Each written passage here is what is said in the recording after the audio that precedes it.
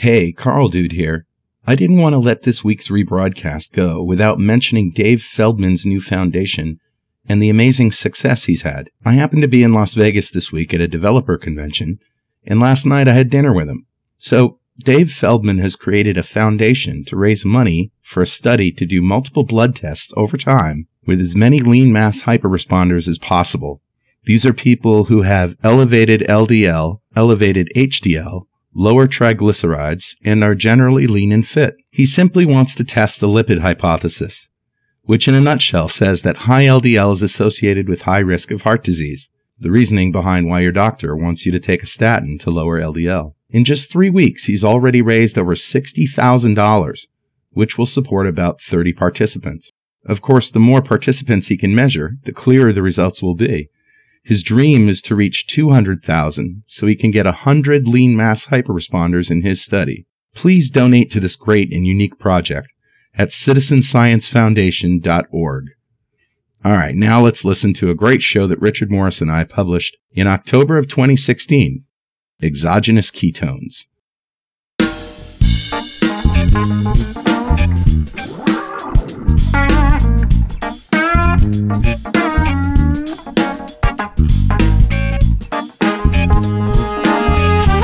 Welcome back to Two Keto Dudes. This is Carl Franklin in Connecticut in the United States. And in February 2016, I put myself on a ketogenic diet to take control of my metabolism. In just 2.5 months, I managed to reverse all my markers of type 2 diabetes with diet alone. As of now, I'm 74 pounds lighter with no signs of diabetes or heart disease. Hi, I'm Richard Morris in Canberra, Australia, and I've been on a ketogenic diet for over 2 years. When I started, I was very sick with complications from type 2 diabetes. Within 6 months of starting a ketogenic diet, all of my biomarkers of disease had disappeared. I've also lost about 70 pounds, and I've completely turned my health around. And this show is a document of my progress through ketosis and Richard's experiences thriving for years in nutritional ketosis. Yeah. And hopefully that might help a few people who are curious about this kind of dietary hacking. Yeah, we're not doctors. We don't want to give anyone any medical advice, but we are keen to share our own experiences. We're actually both software developers, so we're not afraid of a little technical detail, are we, Carl? Nah. We have done some research into our own deranged metabolisms and the science behind them, and we hope to share some of that research. And where possible, we intend to put links in the show notes to cite the research supporting any claims that we make.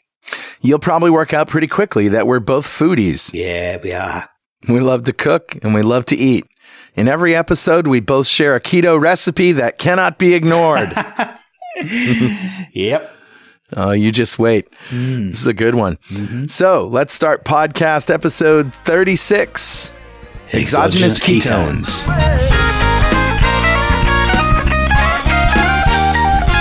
Otherwise known as Sup, Dude. Sup, dude. Let's take some sups. Let's take some sups. So, Richard, do we have any corrections or apologies from last week's show? Yeah, we had actually, from Zdravko on our website. And he said, a small correction to your math. If you use or lose 1% of your body fat per day, after 100 days, you will have actually used about 65%. So, yes, okay. That's true. That's an application of Zeno's paradox of Achilles and the tortoise. That's a good point. But in other words, the percentage goes down as the body fat goes down. Yeah, 1% becomes a smaller amount every day. That's not quite what I meant. But anyway, I take your point. Yeah. You are correct, sir. That math is correct. Good point. All right, so let's update everybody on what a ketogenic diet is. Sure. As far as carbohydrates, it's a very low carbohydrate diet, less than 20 grams that are only from incidental sources, preferably from green leafy vegetables, and that's about it. Maybe some nuts. Yeah. We also limit our protein, that protein scales with how much lean body mass you have, and we use between 1 and 1.5 grams per kilo of lean body mass. And then the rest of it comes from fat. Pretty much. Yeah. So the idea is that when you become fat adapted, which happens after about between 4 to 8 weeks, I suppose, of eating a ketogenic diet, you'll be able to hear the signals of your body and carb cravings aren't there. So, which is really a sort of almost like a drug addict's response to sugar. Yeah. You know? Oh, it is. So those aren't there. When you get hungry, you're actually hungry. Yeah. And then you go to either fatty protein or just fat first. And if that doesn't satisfy you, then you eat a little more protein. But that's the idea. Yeah. You know what I say to people when they say, how will I know when I'm fat adapted? I say, if you wake up in the morning and you're just not hungry, it means that you've had access to your body fat all night. Yeah. You're fat adapted. Yeah. You know, if you can not eat breakfast or maybe eat breakfast a bit later or, you know, maybe even skip breakfast entirely and have just start out your day with lunch or maybe even skip lunch. You know you're fat adapted because you've been burning body fat that entire evening, that night, and that morning. So, yeah. Yep. Very true. So how was your week, buddy? Yeah, I had an awesome week. I ate pork belly the entire week. Wow. Yeah. So I got this package from Costco. They were making a cut of pork belly called the yakiniku cut, which is really, I guess, Japanese grilled meat cut. It's kind of like bacon but uncured.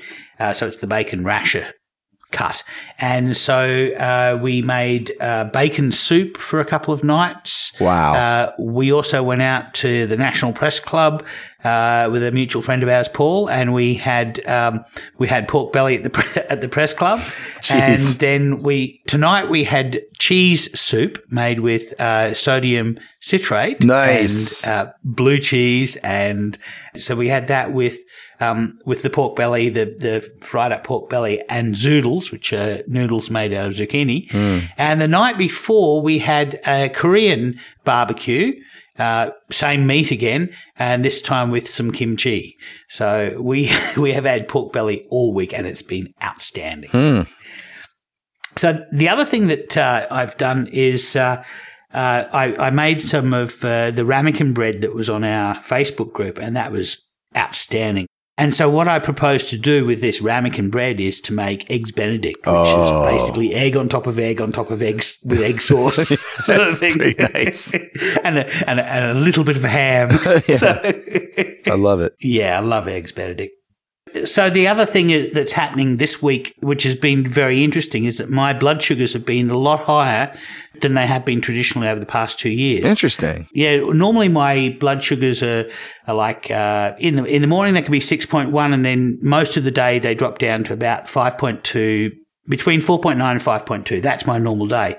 Millimoles per liter. That's in millimoles per liter, and I don't multiply by 18 to get the milligrams per deciliter. Sure. I don't have them off the top of my head, but I think it's like 80 to 90 milligrams per deciliter, but don't quote me. Lately, for the past maybe 2 or 3 weeks, my morning blood sugars have been like 6.5, which is normally the highest they used to be is about 6.1. So that's a significant increase. That's a 10% increase.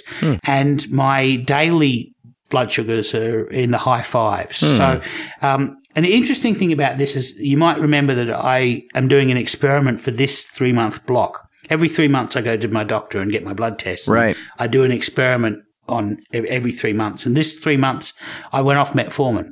Oh. So I've been on metformin for over, well, I guess maybe 5 years. Yeah. Continuously as a diabetic. But I went off it 2 months ago. Yeah. So up until about 3 weeks ago, I still had the low blood sugar, but then they slowly started to edge up. So in about a month and a half's time, or maybe 6 weeks' time, I'm going to get a blood test. We'll see what my HbA1c is like without metformin. And I suspect I'll be going back on metformin again because Interesting. What I really want the low blood sugars. Yeah. Isn't that interesting? I do hope we get to the bottom of it. That's it's a really interesting experiment, and kudos to you for taking one for the team, my friend. Well, I've got a plan for another experiment next week, which we spoke of last week, and I'll tell people more about that as we get closer to the event, and that's testing protein. Yeah, it's really interesting. There could be a bunch of things happening here. Okay. I have this theory that, you know, when you give your body something that it makes naturally, it tends to make less of it naturally. Right. And so you could have this thing happening where metformin is artificially keeping your blood sugar low. And so your systems don't have to work as hard to keep that same blood sugar so low. And now all of a sudden, hey, wait a minute, what's this? So your pancreas might have to work a little harder than it's used to. Yeah, the brakes are off. But hopefully as things change and adjust, so will your body. But that's one possibility. Yeah, no, that's definitely true. One interesting thing that I have noticed in the past couple of weeks is I've started using MyFitnessPal again, which is my online food diary that I used when in the first 18 months of my keto progress. I used it religiously every day, and then I sort of got lazy, and I was eating comfortably about 1 gram per kilogram of lean body mass of protein, and that felt a comfortable level. And so I sort of transitioned into a lazy keto where I just knew what to eat, and I was eating well, and my weight was staying off, and my blood sugars were staying low, and everything was all and all my biomarkers were coming good. So I did that for quite a while.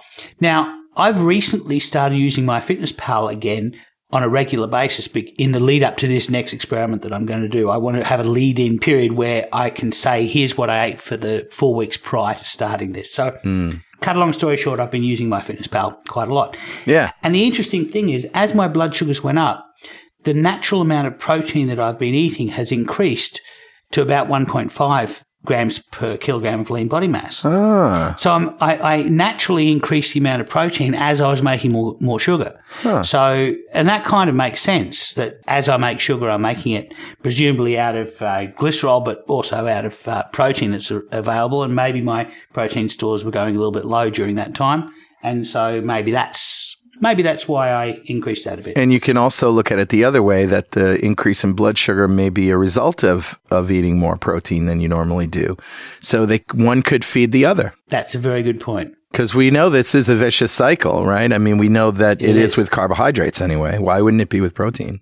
Right. So as you know, I'm going to do this experiment in the next block, and that's going to be eating at the nutrient reference value, and that's a low protein level. So it's going to be interesting, and I'm going to do a DEXA scan at bookending that 3-month process. So we're going to know exactly how much lean body mass that I've lost eating at the Australian reference value. And then I'll probably have to work out very hard to regain some of my lean body mass if I have lost any. Right. So that is going to be interesting because I'm going to be maintaining a low protein. I'm going to be intentionally doing that. I'm going to be preparing my meals at the beginning of every day, and I'm going to be laying out exactly what I'm going to eat. And for 3 months. And so that's going to be interesting to see what my blood sugar does in that period. Very interesting. Yeah. So how was your week, Carl? My week was great.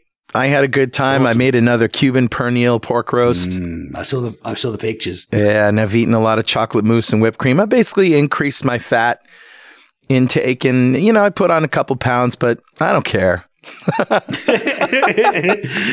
it's fall time there, right? Yeah, Thanksgiving, it's fall. So everybody's going to be putting on a bit of body weight. Yeah, and the fact is that it comes off easier than it goes on. Has been my experience. Well, you know the trick now too. Yeah, exactly. So I've just been enjoying some rich food, and I'm not craving it. I'm just enjoying it. So nice. I'm going to go on the Zorn fast. That'll be fun. Oh, awesome. Yeah, I'm going to do that too. Mm-hmm. On the 20th, this is on the 20th, we're going to start that. And I think I'm probably going to do a 5-day fast. And then I'm going to do my experiment with with eating some protein to break my fast and compare it to last month's Zorn fast. And don't get me wrong, I'm still low. Like my weight is still, I've lost 74 pounds. Like I'm still at a really good weight. So it's slowly going down, but I bumped it up a couple of pounds this week. Yeah. My mother, of all people, who I told you has been a sort of a low fat Nazi for a long time, she's just a typical, 70 plus year old, came of age in the 50s and was all about the low fat and all that. Yeah. And so it's very hard for her to get it. But she did send me this article from Time Magazine, and I'm going to link to this. And she told me in the subject, for what it's worth. In other words, I know you're not going to listen to this, but I'm going to send it to you anyway, right? Anyway, yeah. And so this is an article from October 11th, 2016. So this just came out 3 days ago before recording this. It's time to rethink high-protein diets for weight loss. And it's about a new study that suggests there's a downside to all that protein, which is interesting because that's what we've been talking about lately as well. Yeah. However, I want you to listen to what they did in this study. Sure. I'm just going to read this because it's very short. Eating a diet that's high in protein is often recommended for people trying to lose weight, since high protein foods make people feel more full, preventing overeating. However, a new study suggests that while the diet may help people slim down, it doesn't necessarily improve other health problems under the hood. In a small study, researchers at Washington University School of Medicine in St. Louis followed 34 postmenopausal women with obesity for about 6 months. Okay. The women were split into 3 groups, and here's where it gets interesting. One group kept their diet the same. One group went on a calorie-restricted weight loss diet with a daily recommended amount of protein. And a third group went on the same diet, but also increased their protein intake by about 150 to 250 calories. So they had more total calories. Had more total calories, they had more protein, but didn't say anything about carbohydrates. Okay. or fat. Now, like I imagine a calorie-restricted weight loss diet is probably, and I haven't looked at the study, but it's probably a low-fat diet. Yeah, it'd be 40% carbs, 30% protein, 30% fat. Yeah. Exactly. So the article goes on. The researchers provided all the meals for the women, and besides the increased protein, the diets were virtually the same. The study found that while both groups of women, and I imagine they mean both interventions, not the control group, were able to lose about 10% of their body weight, the women who ate more protein experienced no changes in their insulin sensitivity, which is important for overall health. Improved insulin sensitivity is important to cut down on a person's risk for type 2 diabetes, which is common in people with obesity. It's one of the reasons weight loss is recommended for better health in the first place. The women who lost weight without increasing the amount of protein they ate experienced a 25 to 30% improvement in insulin sensitivity. But the women who ate more protein experienced no change in insulin sensitivity. Wow. Yeah.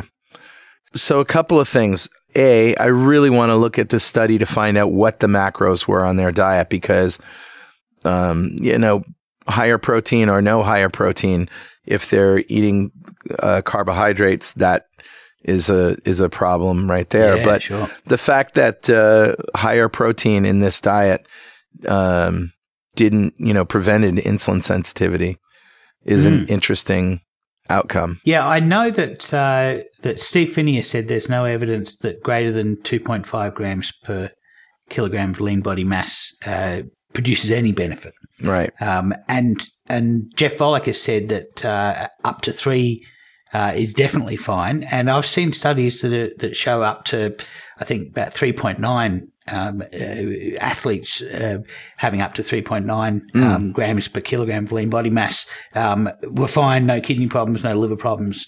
There is an upper limit. It's called rabbit starvation. Yeah. And that's where, if you eat only protein, you'll die from rabbit starvation. And that's just because our livers and kidneys just can't process the amount of protein that's required to create the calories that we need to run through a day. It's really interesting you brought that up. I was watching an episode of QI last night. You know what QI is? Okay. With I do know QI, yeah. Yeah, Stephen QI. Fry. Yeah, exactly. I think I'd enjoy that game. I'd like to play that. I would too. Stephen Fry is the host, and I think they're off the air now. But this was season 5, I think, and I'm not sure where it came up. But there's one of the questions was about people who were out on a hunt and were eating rabbits, only rabbits. Okay. And it turns out if you eat only rabbits, you'll die. Yeah, that's it. That's the rabbit starvation. The rabbit starvation, yeah. And so what They're it too is, lean. Yeah. it's all protein. There's no fat or very, very, very little fat on a rabbit. And so, and what he said was that if you don't eat some vegetables with it and get other nutrients, the process of eating protein and digesting protein will suck all of those vitamins and nutrients out of what nutrition is in your body. And you'll essentially die that way. And I thought that was a little strange. That's not the mechanism. Yeah, of course that's not. not the mechanism. Of course not. But I thought it was great because people don't understand, they think that they have to eat peas and carrots. That I know. But the thing is, if you eat carrots, if you eat the rabbits with the carrots provide glucose. So you need to you need to oxidize less protein to create your energy, and maybe you're under the threshold that kills your kidneys and your liver. So it's defraying the energy that you need to get out of protein. Boy, it's really interesting, though, isn't it? But it's those vitamins and minerals. Yeah. If you don't get the vitamins and minerals from your carrots, those rabbits are going to kill you, all that protein. Exactly. So anyway, I'm being sarcastic there, of course. Yeah, of course. All right, now that we know how we were this week, let's find out how everybody else is and read some mail. Mail. We need to make an app that's a soundboard of just you and me just going mail. Okay. Consider it done. Do that. I can do that. Let's do that. No problem. Yeah. So let's find out who's talking to us. This one was from Facebook. That's where a lot of our mail comes from. And Alex said, had a great non-scale victory. It wasn't even mine. Wow. I work at a gym and had a gentleman told to speak to me 2 months ago. He was told he is pre-diabetic with an A1C of 6.4. Ouch. And his triglycerides at 184. Ouch. So, well, not terrible. No, but he's on the way. He's on the slippery slope, isn't he? He's on the slippery slope. I told him what I knew, pointed him to the podcast, and today he told me he got his blood work back. A1C is 5, triglycerides 86. Booyah! So awesome to hear this. Drop the mic. Drop the mic. This is exactly what we want to happen with this community. We want people helping each other. That's the whole idea. Yeah. Our initial goal was to try and get Carl right. Yeah. And then to help the people who are listening to us. And then once they've got themselves right, is to empower them to help their friends. The podcast is something you can point people at. Yeah. The blog, something, and the Facebook group. These are all resources. And our goal is to basically start a revolution. And it's free. This is like a multi-level marketing scheme without the marketing or without the money. Without the money. Exactly. It's kind of paying it forward, I guess. So this is awesome. Thank you very much, Alex. That made my day, that story, because once we've got all of our listeners healthy, we want them to help their friends and family. Exactly.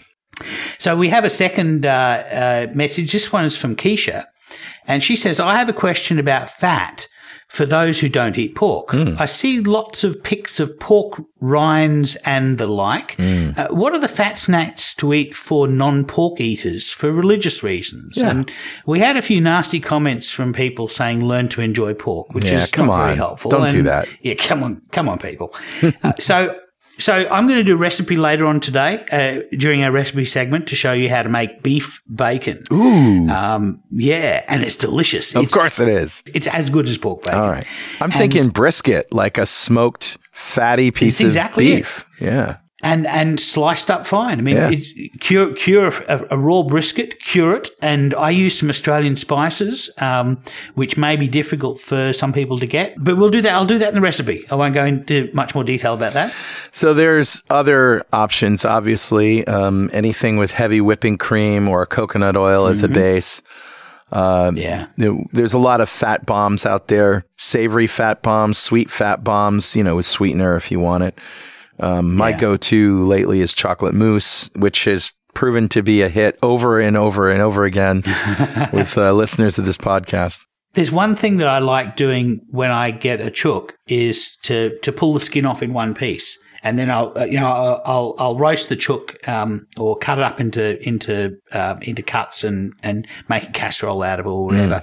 But I take the skin and put it between two sheets of baking paper, and put those between two cookie trays and put that in the oven and cook it low and slow. Now, what do you mean by chook? Oh, a chicken. Okay. Sorry, my Aussie came out. So if I ever say chook, it's Australian for a chicken. I gotta think that you can go to your butcher and say, "Give me your skins and fat scraps."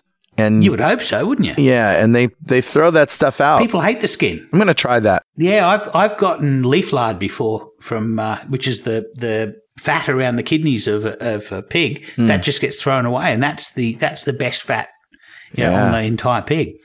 Yeah. So what I do is I use chicken skin, and I put it between 2 layers of baking paper and put that between 2 cookie trays, put it in the oven and cook it low and slow.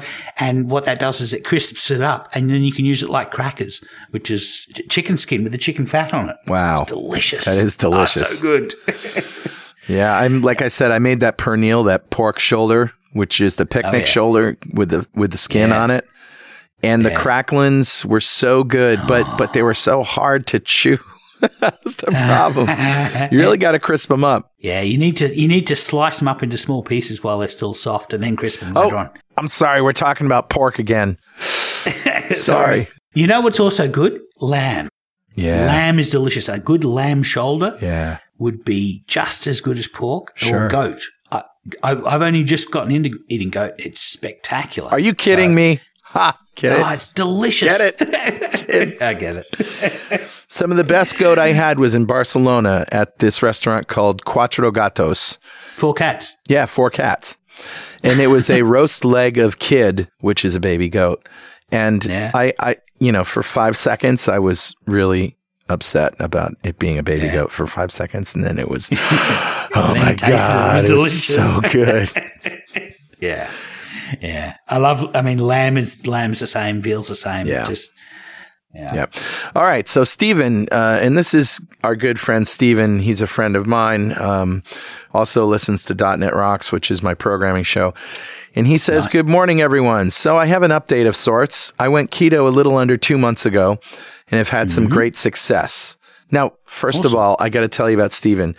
He came down to see me at the studio with his kids and his wife a couple of years ago because they just wanted to see the studio and make some stuff. And we went out to lunch. And this was before I started keto, but after I had my diabetes.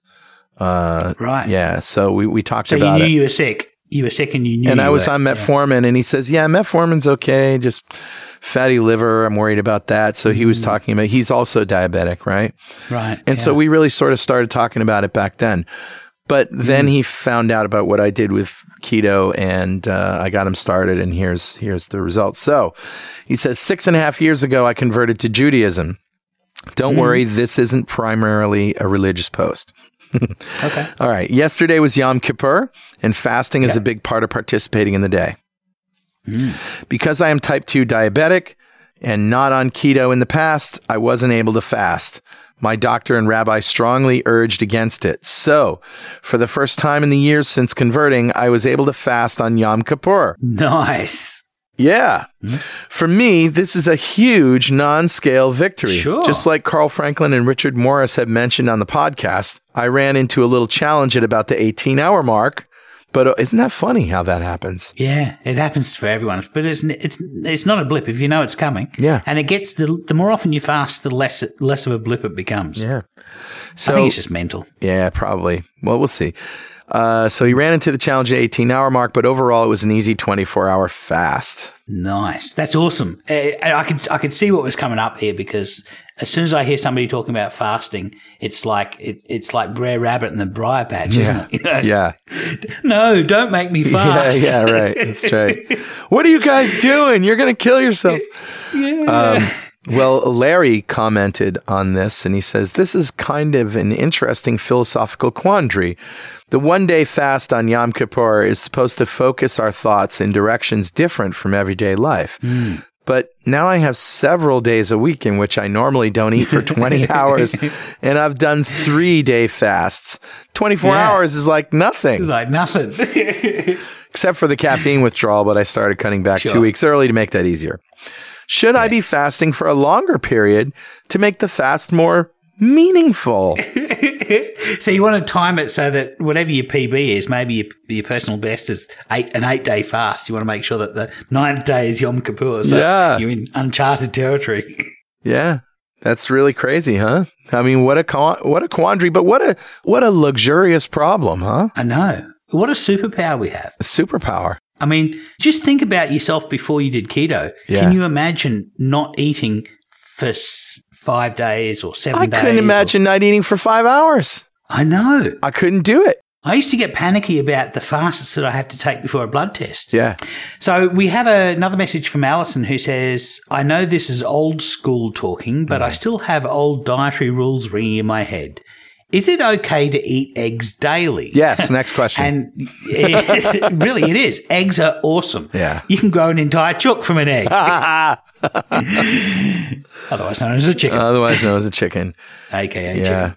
And of course, we know that eating cholesterol doesn't raise your cholesterol very much unless you're a rabbit. Yeah, that we learned that from Ansel Keys, who said there is no connection whatsoever between cholesterol in food and cholesterol in blood, and we've known that all along. Cholesterol in the diet doesn't matter at all unless you happen to be a chicken or a rabbit. Wait a minute, Ansel Keys said that? Yes, Ansel Keys said that in 1997. Oh, this was the one that he tried to retract. His theory was you eat saturated fat, it makes you make more cholesterol, that gives you a heart attack.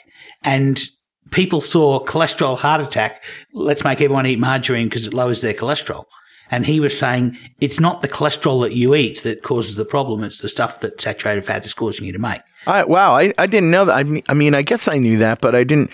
I knew that he tried to later on tell people heart hypothesis was wrong and nobody would publish it. Yeah. I know that was true. This might have been the era because that was 97. That was just that was just 8 years before he died. So yeah, it's the Ansel Keys. Wow. That one. Wow. The father of the diet heart hypothesis literally said there is no connection whatsoever between cholesterol in food and cholesterol in blood. And we've known that all along. Cholesterol in the diet doesn't matter at all unless you happen to be a chicken or a rabbit. In other words, a vegetarian.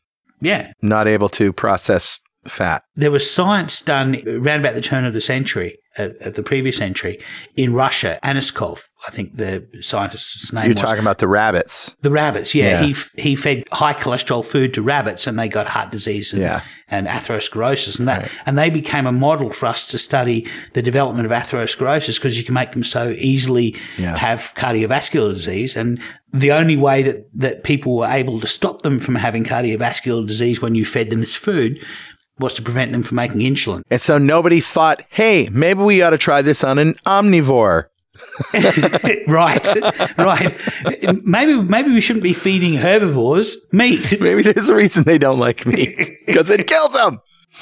All right. Enough about that craziness. Grace says, has anyone used or heard of this product?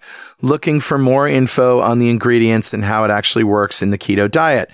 And the product is Pruvit, Pruvit, keto/OS. I think they have an umlaut over the U. Pruvit. I don't know. Well, I can't tell you how many times somebody has brought this up to us because it's a big multi-level marketing company. Yep. And it's one brand of exogenous ketones, which happens to be the topic that we're talking about today.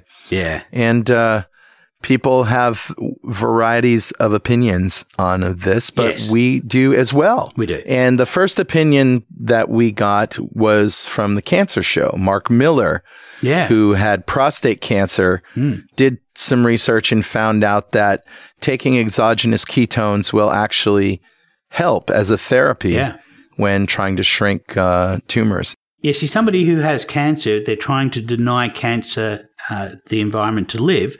What they apparently need to do is to get their glucose ketone index to 1-to-1 ratio. So have as much glucose as you have ketones in your body. So, for example, if you have 3.5 millimoles of glucose, approximately 3.5 millimoles of ketones, you have a glucose ketone index of 1. Okay.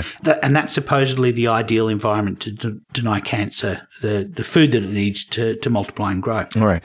So people take these ketone supplements for a variety of reasons. Yes, that's true. And so what is the number one reason people take these? So I would say that the number one reason people take these is because they think it has a benefit for weight loss. Okay. And that is it's a little bit cargo cultish in that you see people on a ketogenic diet, the diet causes you to make ketones. You can see those ketones because you urinate them out. And people who are on that diet lose a lot of weight. And so wouldn't it be great if you could just eat ketones and you'd be able to pee them out and you'd be able to prove that you've got the the ketone power happening. Right. And you'd have all of the benefits of ketones, mental clarity and the focus and the quote-unquote weight loss. But there's really two things happening here, isn't there? That's right. In a ketogenic diet, you have the process that creates ketones. That process has benefits in and of itself. That's right. And then you have the ketones themselves as a therapy. In other words, what are the therapeutic effects of just having ketones in your blood? And those are two different things. Yeah. The point for us for the ketogenic diet is not having ketones, it's making ketones. Well, it's both, isn't it? Well, there is some signaling involved in having ketones in your blood, but the whole point of making ketones is burning body fat to make ketones. Right. You're not going to lose any weight if you eat ketones. That's right. Because you're adding energy into your system. Right. So we all agree we want ketones because they feed our brain, they feed our organs, they are good therapeutically. However, if weight loss is your goal, your best bet is to limit your carbohydrates or lower insulin so that you can burn body fat. Make them. Which makes the ketones. And makes them for free. And makes them for free. Yeah. And it's analogous, as we have said on the show a couple of times, of taking an Uber to the finish line of a race and squirting sweat on yourself and saying, look at me, I won, you know? Yeah, giving yourself a crisp high five for for an awesome workout. Right. You know, you get the benefit of having sweat on your skin, which does cool you off. Yes, there's a therapeutic thing there, but you didn't actually get any exercise. Yeah. And there's also another benefit for diabetics. If you make ketones, you're in a low insulin state. Yeah.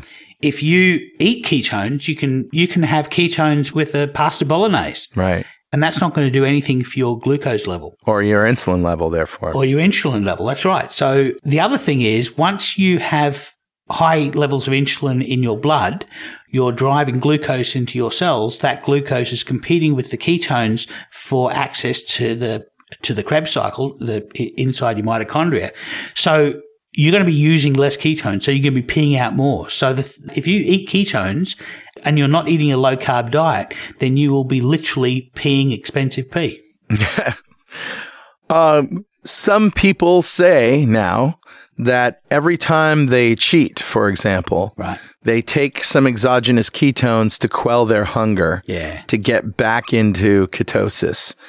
And I know that Tom Seast in our admin group has tried that a couple of times and never saw any difference in terms of his hunger or... It extends the period necessary to get back into ketosis. So it's actually a pointless goal. Counterproductive. Yeah. So it's good, for example, for people who have Alzheimer's, elderly people for whom it would be almost impossible to get them onto a low-carb diet because there's so many... It's access to so many carbohydrates that would just knock them out too quickly, and then you know the symptoms set back in again. So for people who have Alzheimer's, people who have Parkinson's, for example, there's very good evidence that it provides a backup method for fueling their brain for when glucose is prevented from doing the job. So that's another benefit. And there's a fourth category, and that's really Olympic level athletes. And that's an entire rabbit hole that we probably don't have time to go down today. But basically, an Olympic level athlete can use ketones to provide them a third source of energy during their competition. Now, when you say Olympic level, does that mean, what if I'm lifting for 2 hours a day and running for 2 hours a day? Would that be considered Olympic level? I mean, what if you're just a hard pushing, exercising machine? Yeah, it might give you a little bit of extra energy, but there are significant safety concerns with ketones.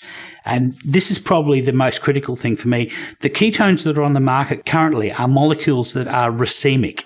Now, I need to talk a little bit about the structure of chemistry. Okay. The structure of molecules. And before you do that, we need to say that they're usually accompanied by a salt of some kind. Yes, that's right. They're all ketone salts. Sodium, potassium, magnesium, or calcium. Okay.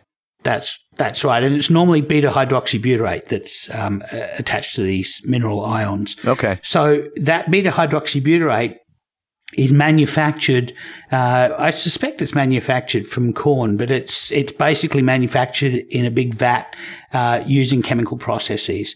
And what that produces is something called a racemic mix. Now, I need to go into detail about isomers here, so I apologise for a little sidebar on chemistry. But lay it on us. Okay. A good example of isomers is glucose and fructose. They both contain exactly the same elements, but they're configured in a different way, and they have entirely different behaviors. So they're molecules that have the same number of atoms of different elements, That's right. but they're arranged differently. Exactly. So some chemical processes can create isomers that are called stereoisomers. And I think the best analogy I can give, have you ever played Tetris? Of course.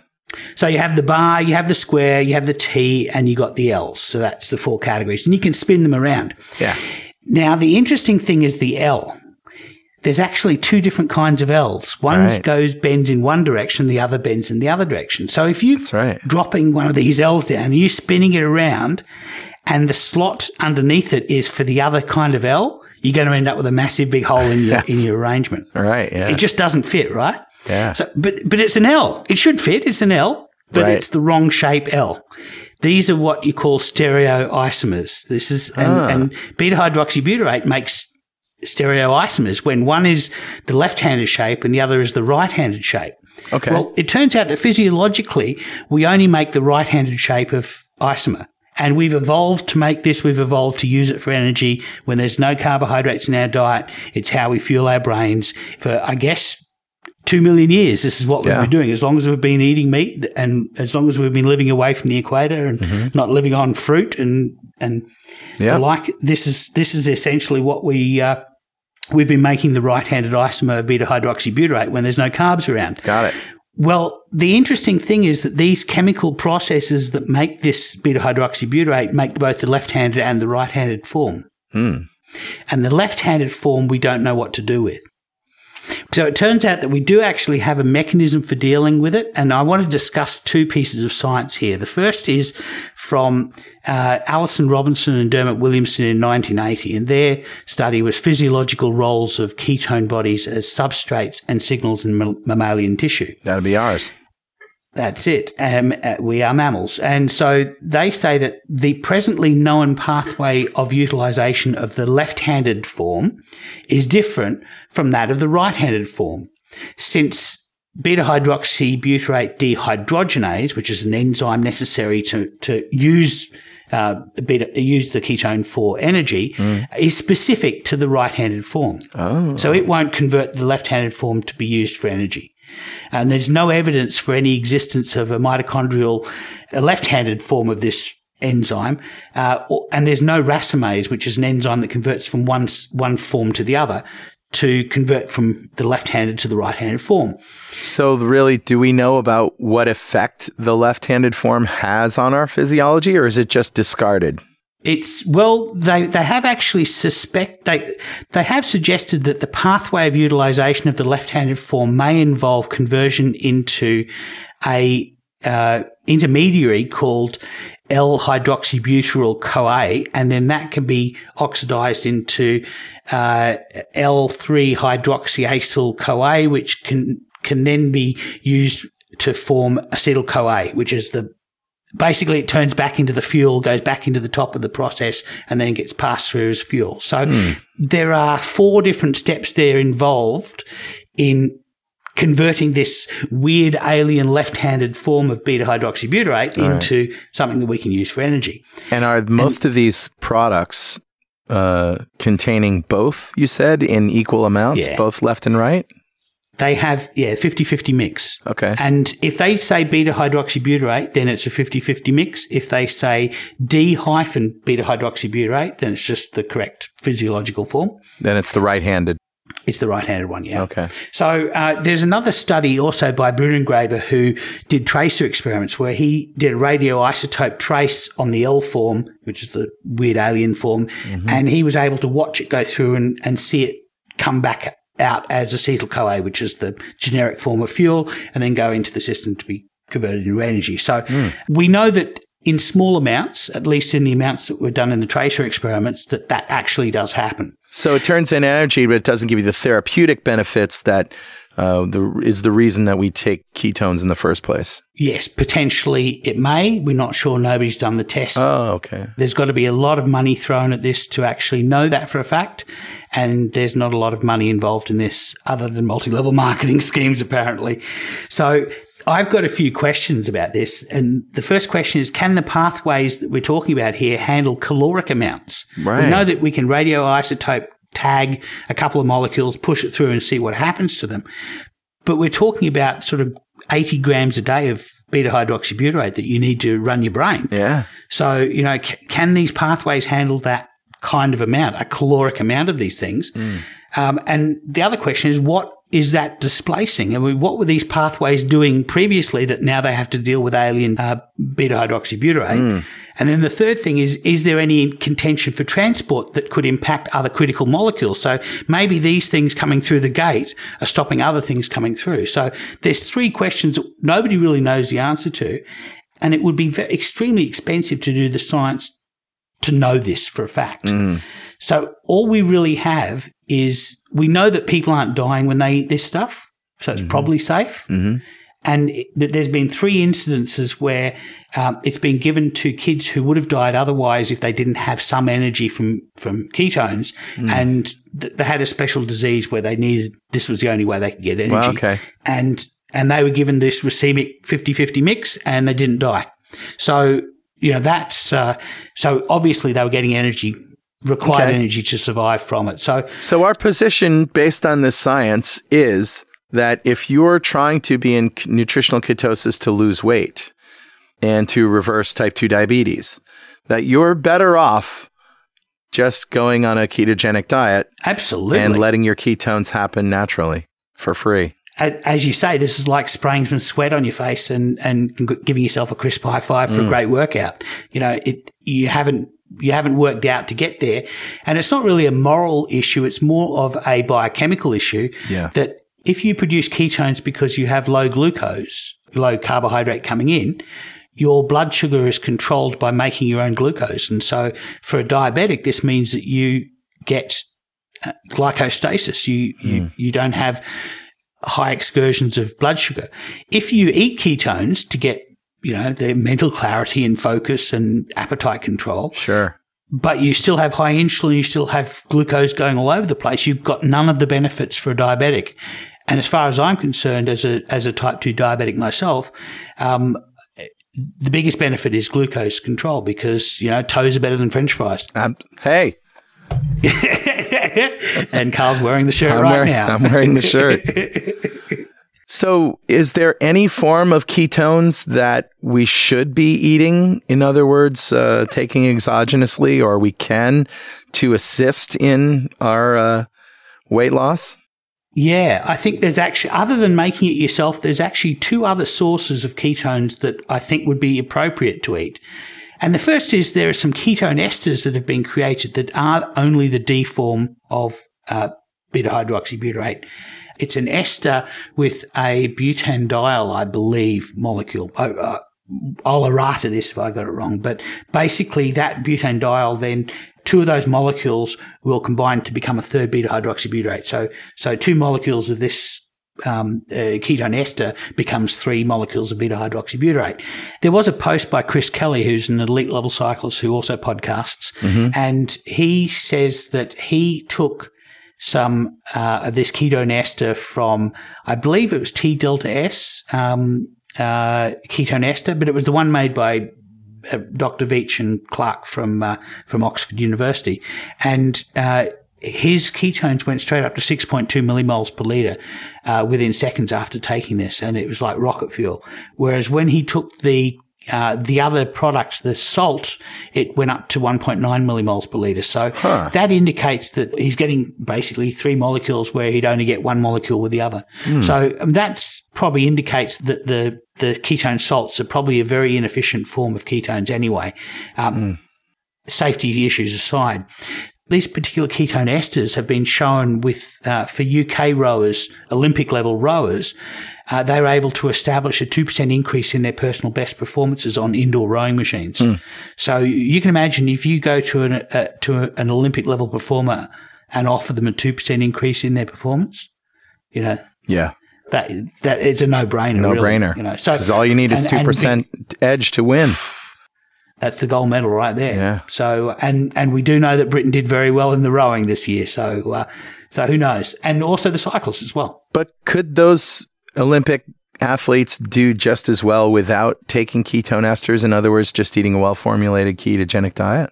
I'm not sure because I believe that they're using both glucose and ketones and fat as sources of energy. They have all three sources in abundance when they do their, and it's the same with the Tour de France level cyclists. I mean, these guys, the fat adapted cyclists who are doing this are also taking gels which have got carbohydrates and they're filling their glycogen beforehand. So that's one mechanism. And the other mechanism, so the ketone esters is one that I would recommend. The other mechanism is eating medium chain triglycerides. Like coconut oil. Or like MCT oil or brain octane. So, and the mechanism for how that works, you're not actually eating ketones, you're eating fats. But these fats that are medium chain or small chain fats, they go straight to your liver. Yeah. So I need to have a slight sidebar to discuss how fats get digested. Okay. We could probably break down fats into two categories, medium and short chain fats and long chain fats. Right. Let's call them the shorter chain fats. Okay. The shorter chain fats, they go straight across the gut wall. They go straight into the portal vein, nothing but liver. So they basically go straight to the liver and then they get processed by the liver, and the shorter chain fats or go straight into the mitochondria of liver cells. They don't have to jump through a lot of hoops that the long-chain fats have to go through. Okay. If it's numerous enough, it can overwhelm the supply of oxaloacetate, and that spills ketones. Okay. The long-chain fats have a different pathway. And these typically are the saturated fats from meats and things, right? Or polyunsaturators that are longer than 12 chains of carbon. Anything that's longer than 12 chains. Okay. In fact, the 12 chain of carbon fat goes in both directions. It can both go directly to the liver, and it also goes through this longer process. So it's like a midway molecule that goes both directions. Okay. So the long chain fats, they go into the enterocytes in the gut wall, and they get clustered together in fatty globules, and they get a protein wrapper put around them. Okay. And they get shipped out, lipoprotein wrapper, and they get shipped out as a massive lipoprotein called a chylomicron. And they basically get shipped via the lymph, and they skip the liver and they go to the rest of the body first, and then they come back to the liver as chylomicron remnants. And the other important thing about these long-chain fats, so they don't go straight to the liver, they go to everyone else first, and they go to your fat cells, and if your fat cells are buying, they'll pick up. If your muscle cells are buying fatty acids, they'll pick up as well. Okay. So any consumers will suck the fat out of these chylomicrons, and then whatever's left over goes to the liver for processing. Got it. And then the liver gets to look after it. Now, the other interesting thing about the long-chain fats is that when insulin is high, your mitochondria can't get these long-chain fats in there. It requires something called a carnitine shuttle, which is inhibited by insulin. So if you have sugar in your diet, you can use all those medium and short-chain fats. They'll go straight in. They're not inhibited, but your long-chain fats won't be able to be used for energy. And because really if your insulin is high, your job is to use all the glucose first. That's why insulin went high. So, so the thing about these medium and short chain fatty acids is that you can use these even when you have high insulin, high glucose. And so I would recommend for people who are going through the process of keto adaptation to eat coconut oil or brain octane or any of these medium chain MCT oils in the early stages, because you can still make ketones even though you have, moderate levels of insulin. Okay. I guess you could think of the medium and short chain fats a little bit like glucose is compared to where long chain fats are more like your starches. So Got it. It's a little bit more effort to break them apart and utilize them. Okay. All right. Well, so that, it's not a completely black and white issue then, apparently. No. Well, I would certainly supplement with coconut oil. In fact, I do right now. Yeah, so do I. I will eat coconut oil, and that will give me a lot of the benefits that I would get if I had ketones. If I was eating ketones, I'm going to get those benefits just from eating coconut oil, and it's cheap, and I know that it's going to be the right kind of ketones too. Yeah. So there is something else we need to address, which is the whole multi-level marketing aspect of this. Oh, yeah. We consider people who are pushing these exogenous ketones in our Facebook group spammers. Absolutely. So don't do that. Yeah, don't. That's a good way to get kicked out of our group. We've been playing whack-a-mole with people because they're all trying to sell ketones to their friends, and what they're doing is they're conflating the benefits of making ketones with the fact of having ketones. Right. So the theory is, you eat these ketones. Hey, you pee them out on a ketone stick, it turns dark purple. Yeah. Give yourself a high five because you're obviously losing weight. Well, no, you're not. There are other groups that you can go to where, the application of ketone therapies would be appropriate, like dementia, Alzheimer's, cancer. Absolutely. Or Olympic athletes. And, go there. I would recommend waiting until the physiological form of ketones are available on the market, the ketone esters. Yeah. All right. Well, we're running a little bit long today, so let's get right to our recipes. Recipes. All right, dude, you're first. Beef bacon. Beef bacon, yeah. We made a special order the other day from our butcher for an entire beef belly. And we cut it into slabs and put it into culinary trays. And I guess it was about 1.5 kilos per tray. And we used the same method that we used for making bacon, which you can also find on my blog. Yeah. So we cured it with Prague powder #1, and we used various herbs to rub into it to impart flavour. And one we rubbed with 2 Aussie herbs, native bush spices. One is called lemon myrtle, which has kind of got a flavour like lemongrass, but it's like lemongrass times 100. Ooh.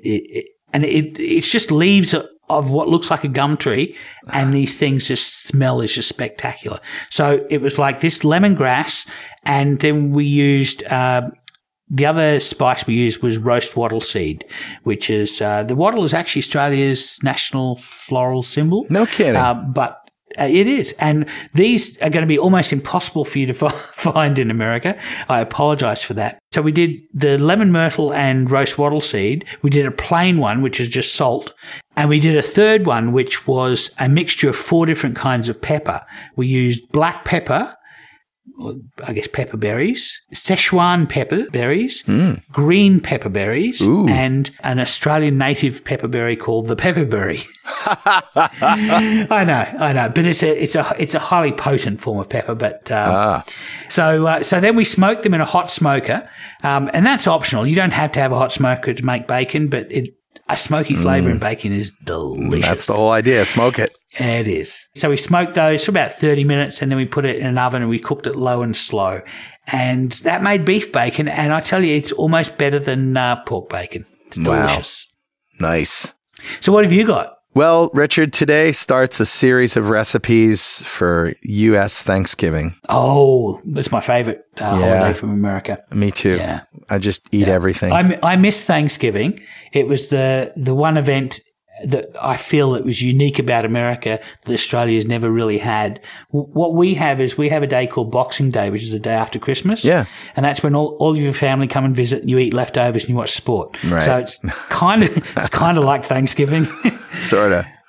Well, and the Canadians do it in October. They have their Canadian Thanksgiving in October. Yeah, but there's specific foods for Thanksgiving, isn't there? There are. And here are the typical foods, right? A roasted turkey. Mm-hmm. If you're Italian, however, they do lasagna. Really? Yeah. Huh. But I'm talking about early Thanksgiving. I'm talking about your traditional turkey, stuffing, mashed potatoes, squashes, veggies like Brussels sprouts or beans. Yeah. There's a harvest food, right? Yeah, it's harvest food. Exactly. Yeah. Exactly. So I won't get into the history of Thanksgiving. I'm just going to talk about the food. So I thought about this and what would be the most obvious place where you're going to miss carbs the most? Stuffing. Oh, of course. I mean, mashed potatoes, okay, but we can do a cauliflower mash and approximate it. Can. But stuffing is one of those things that's like, oh, geez, how am I going to do stuffing? So the answer is Mahler's low carb bread. It's often the answer, I've noticed. Yeah. And I've stopped eating a lot of that stuff, just low carb breads and in general. But here's one thing that's interesting. Remember that whole controversy about how many grams per slice? Yeah. One of the bags that I had said there was 1 gram per slice. Sure. I just got another bag or a couple of bags and they say 4 grams per slice. Oh, no. So you've really got to... You got to just assume it's 4 grams. I got to assume it's 4, and it was a misprint before. All right, and I'm not going to give you any hard numbers here because I found that my best food comes when I eyeball it. And I'm sorry, but that's just the way it is. You want exact amounts, just experiment. You'll know, right? So the first thing I do is I cut up mushrooms and carrots and celery. Right. And I saute that in butter. So it's like a mirepoix, right? It's a mirepoix, except that I don't use onions. Right. If you want to use onions, go ahead, but they're a little higher in carbs, especially when they caramelize. Yeah. So I don't do that. I use onion powder, however, and I put some salt and pepper in there, but a whole stick of butter, maybe 4 cups of chopped vegetables, maybe. Yeah. Okay.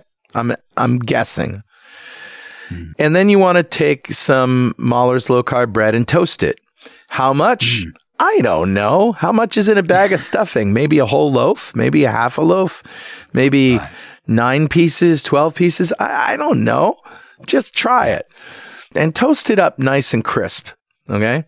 And then you want to chop it into croutons. So cut it both ways until you get these little squares. Yeah. Now, I want you to go buy some herbs, some fresh sage in particular, but also a little bit of thyme, a little bit of rosemary. Chop that up, throw that in your mirepoix.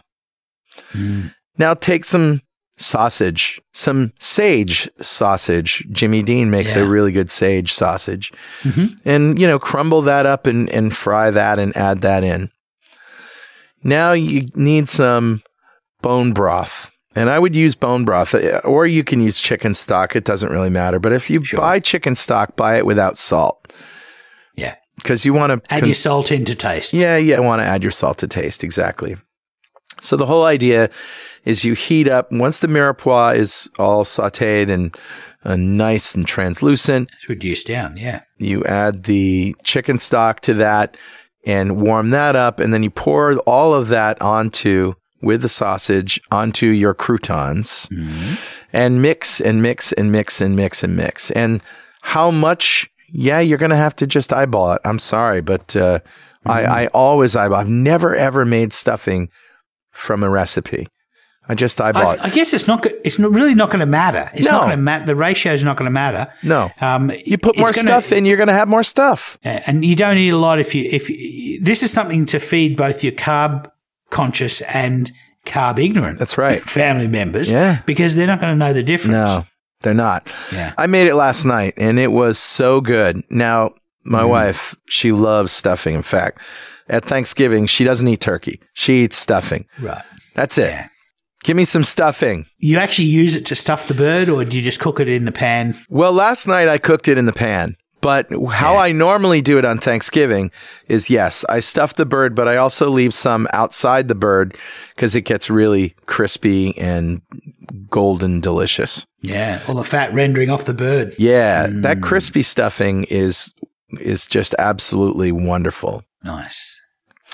And if it doesn't have enough butter, add some more. There's one ingredient that I forgot to mention in the stuffing. Okay. Garlic. Crushed garlic.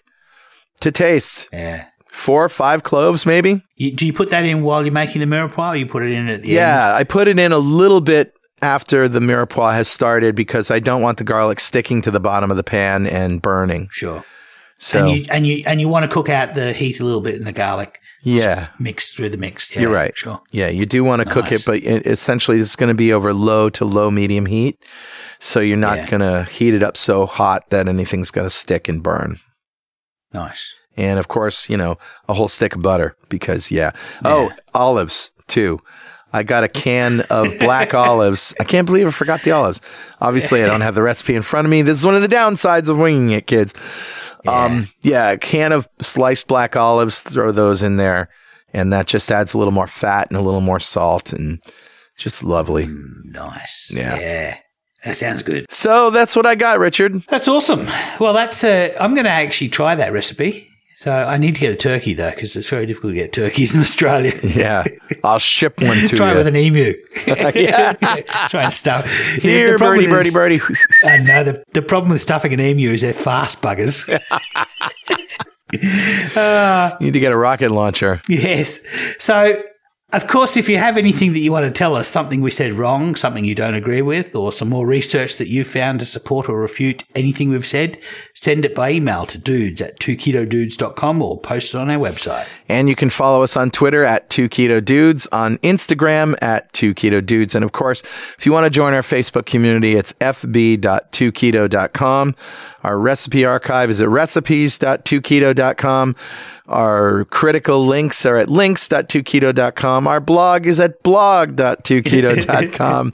If you're interested in the retreat next year, it's at retreat.2keto.com. And our booklet that we wrote to sort of describe the ketogenic diet in a nutshell is at booklet.2keto.com. Keep calm and keto on, Richard. You know what, Carl? Get stuffed and keto on. Yeah. Get stuffed. We'll see you next time on 2 Keto Dudes.